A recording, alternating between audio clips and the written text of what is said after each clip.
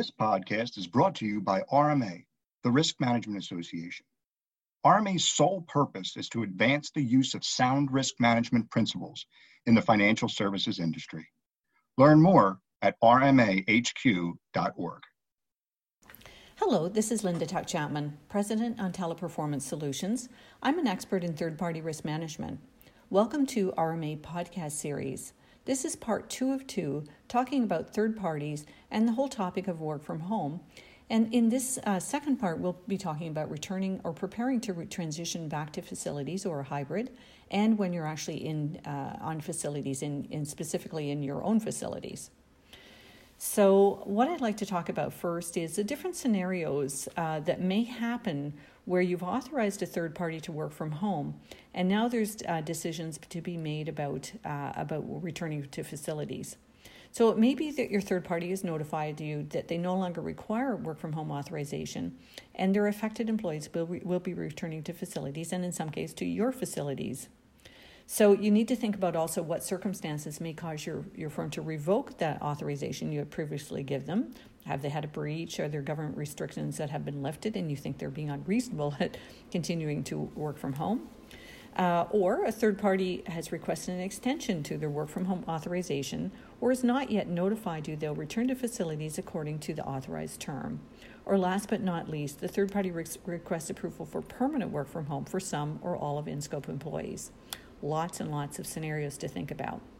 So if in fact you're going to have them return, you need to have a notification process and period where the third party seeks approval for whatever the circumstance it is, returning to facilities, an extension, or some sort of hybrid.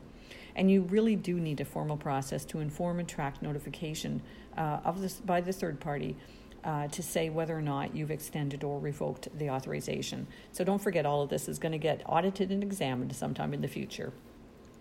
As work from home employees return to facilities, you want to think about the defined communication process that can terminate access to previously in place special controls or special access that you gave them. And you want this whole process to really help you with orderly return of hardware, peripherals, or anything that was loaned from your firm. So one of the ways we've seen firms do this is creating a standard survey or framework that will allow you to have visibility over third-party plans for orderly transition. You need to know, obviously, was it approved? What's the timing? What's the plan? How many employees in each phase are going to return or to remain at work from home? What functions or activities do they support in your organization?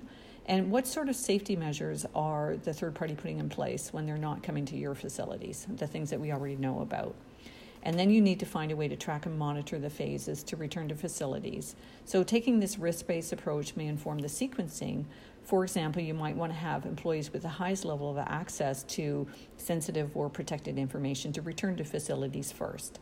So you want to actually have a point of view on how the return takes place. So, how might this happen? So you want to find out what sort of scenarios might apply to contractors and contingent workers. So sometimes it's third parties, but don't forget sometimes there's contingent workers that have been authorized to work from home. And you need to determine if they're going to come back, because some of those contingent workers are going to come into your premises. So who needs to be involved in the discussion about how this is going to work in the authorizations? So it's not just the business and executive, but you want to have HR, legal, security, etc. involved. So you may have been contracted directly, or you may be dealing with a third party's contractor or contingent worker, or they may be contracted you via some master services organization or structure. So the communication plan to these workers needs to include things like health checks, new desk locations, safety protocols, etc. So you do want to make sure that the communication plan is thorough and well thought out. You need to determine whether or not contractors and contingent workers are receiving additional compensation, especially when they're coming to your facilities and you are providing additional compensation for the extra travel time or protocols or some sort of quote unquote hazard pay. You want to make sure that everyone, the people involved, are getting timely information about your firm's plans and any special controls that would be in place for return to facilities or protocols that they must follow, especially in your own place of work. So that means that the communication process must be bilateral and allow to have communication back. And we also need to know, in fact, if any workers have been exposed to COVID-19 on the premises or outside of the facilities, and especially if a previously infected person is going to return to facilities, because that undoubtedly will affect you. So the next thing that we might want to consider is, one thing to think about is you may have contracted yourself with PPE suppliers without doing a full risk assessment. So one of the things that we're seeing with various companies is, as a minimum, you should, if you're contracting with them because you did it quickly, just make sure at least that you have AML and sanction screening in place, and that you're keeping an eye on negative news screening, and of course, financial health check. So these PPE suppliers should be in your third-party inventory because they're actually essential, right? So that's it puts them on the critical list. So if in fact people are going to come on site, some of the third parties may require periodic or ongoing access to your facilities for things like photocopier repair, watering plants, cleaners, etc. So just make sure that they're involved. If they're not allowed to come on site, make sure their badge access has been revoked or has been set up specially. You want to make sure that you have a floor ambassador to make sure that you know where people are going in your facilities and who is authorized to come. You should set up a log or an electronic log to say who's on premises, when they came in, why they were there, where they went, who they're in contact with. And you might even want to consider having them sign an attestation about potential exposure to COVID-19 and agreeing to comply with your safety protocols.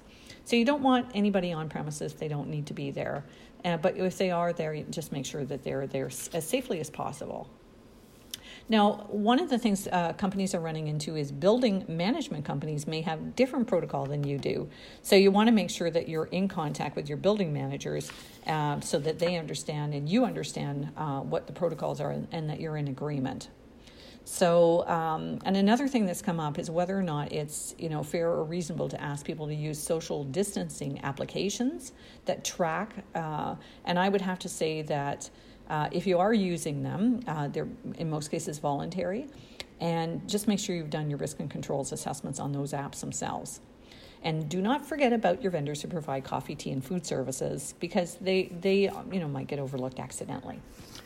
So now as you're starting to return to facility, we've talked a lot about communication and the approach and, whether or not they're needed or not. And so don't forget to define for the third parties and yourself, the conditions of entry, the type of visit, why are they there, how many visitors are in different hops, which are travel from high-risk locations, and the modes of transportation required to get there. So a hop is basically how are they going to get there and how many times are they going to change the public transit. So it's just very helpful to know because the more hops, obviously, the more potential for exposure. And let me see. So you've got your safety awareness, which we talked a lot about, and the tracking and the policies and procedures. But what will you do if people refuse to comply or they violate the conditions of entry? You really do need to think about that if they're in your premises before they get there. And last but not least, of course, they may have your physical assets. So what is the process of returning those so that you have some sort of control over it? And how will people know where they're supposed to sit or if they're in the office? And this applies also for your third parties. You should understand how they're handling these things because they may not have thought about them deliberately. So you may also want to have a waiver of consent to limit liability and track the sign-off. And that's the consent to enter your premises. And I think it's quite important that that's done at the individual level. And if you're going to use a contact tracking app or want them to, you have to have a consent for that as well, obviously. So, so then basically, as you go forward, there's no easy fix to this. It's easy to turn things off or break them, right? So we stop working in the office. But what we're trying to communicate here through RMA is the whole process and protocol that goes in place for, preparing for transition, being in the office. And don't forget that all important, there may be a need to revert to a work from home because something has gone wrong. So you want to understand what your specific triggers are for reverting from return to facilities to return to working from home. And it may be things like local government guidance for the number of new cases a day or percentage of new cases, different regulatory or state requirements, and other types of things. So you're also going to want to make sure that your third parties can describe a redeployment plan in terms of how will they handle a revert to home, a revert to working from home. So that is also equipment and access and all the types of things we've already talked about. And we are learning that many companies, in fact, are asking to have a permanent work from home arrangement. And I would not be surprised if some of these are approved. In fact, many will be approved. So you want to make sure what your requirements are for that. So this is Linda Tuck Chapman for RMA podcast series. I hope you found this advice useful and helpful. And I want to thank my colleagues who are heads of third-party risk who help put all this material together. So there will be a detailed article that will be published in the RMA Journal in the September edition if you'd like to know more. Thank you so much for listening.